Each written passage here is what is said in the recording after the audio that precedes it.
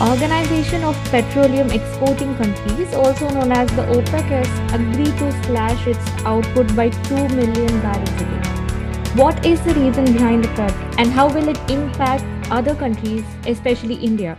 To get the answers, we join with Richa Mishra, Chief of Bureau, Hyderabad and Kolkata. Hello, Richa. Hi. Can you brief us about this production cut? See, first let's just get one thing in perspective that OPEC plus the oil producing nations, when they take these decisions of whether they want to increase output or they decrease output, it is more of their influences, their commercial prospects. So the current decision is more to do with, if you would have noticed, the oil prices had started falling after hitting 100 plus. No one wants to sell things cheap, so they wanted to create a situation where the prices can again go up. And no sooner was the decision taken, the price now is around $93, which had gone down up to 80. So we must remember this, that this is more of a commercial decision which they take, and it's nothing to do with what others have to say or what others want to say. And second supplement of this as to how others are seeing it or what it means for others. It is, as I said, it is very, arbitrary in nature, and these countries decide how they want to manipulate the market, and that's exactly what they do. So, hours after this announcement has come, we're seeing the crude oil futures are traded higher on the global exchanges. Can you tell us how does this impact the global oil trade and how are the consuming countries responding to this? So, as I said, the very intent of this decision was to bring a spike back into the price, and that's exactly what has happened. And this is how they work on it, not something new which OPEC has done. This is how they play into the market. Now, as regards the consuming nations are concerned, it's definitely not a happy space to be in if the prices are high. Now, if you take, for example, a country like India, where more than 80% of their demand is met through imports, then it's something which is of cause of concern, because higher prices means higher import bill. So it's really not a happy space to be in. Now, talking about the consuming countries, can you specifically brief us about how will the impact be on India? And does our government have any plans to work this out? Let me answer it this way. That the day we take baby steps as a reporters, so trying to track the sector, the first thing we are told is never bet on oil.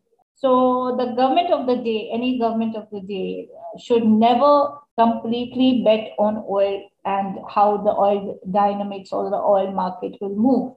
So that obviously means that the Indian government will need to always have a plan B in place, because you cannot say that for when you're planning your budget or you're planning your calendar, you cannot say that oil will remain at this price. You cannot take an average price. It is not possible. The way the market behaves, that by market I meant way the oil market behaves. Now, to India's story, the effect is the immediate effect is three. One, our import bill goes up. Second, our oil refiners like Indian Oil or HPCL and BPCL and others will take a hit. And why I say they will take a hit is because if you notice, from February, March, there has been a kind of lid put on retail prices.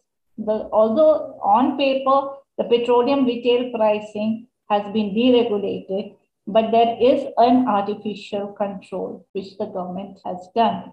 That is informal diktat going to the oil PSUs, that you cannot increase the price, or the price cannot be this steep. That is nothing new which this government does. Every government in the power has done so. So there will be an impact on refiners if they are selling at below cost.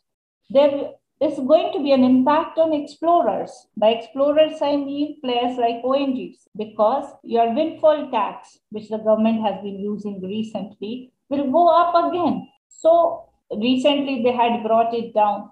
So, these are the three immediate impacts which we see on the sector. Now, if the oil prices go up, it also impacts industrial activities. So if the industrial activities get affected, the demand gets affected, it also affects your trade balance, how you're doing the work. When all these aspects start getting impacted, then it also affects your finances, your fiscal. And when fiscal is affected, your economy also is affected. And you also must not forget why only India. There are many economies globally which are going through or are moving into a recessionary phase. So all these components will further add to it. So it's definitely not a happy space to be in.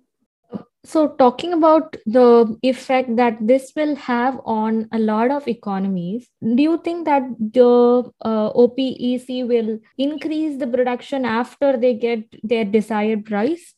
Yeah, they will. They will work on the market according to their convenience, because the ideal market for anyone, for a buyer or a seller, is where both meet. So if it is too high and the people are not willing to buy, then the producers are also not earning anything or gaining anything. So there will be a kind of price where both will be acceptable or agreeable to. Yes, there will be a tweak subsequently, which they keep doing, but how soon, we'll have to wait and watch. Thank you so much for joining us today. Thank you, listeners, for listening to us. This is your favorite BL podcast, and I'm your host, Jaya Priyanka, signing off.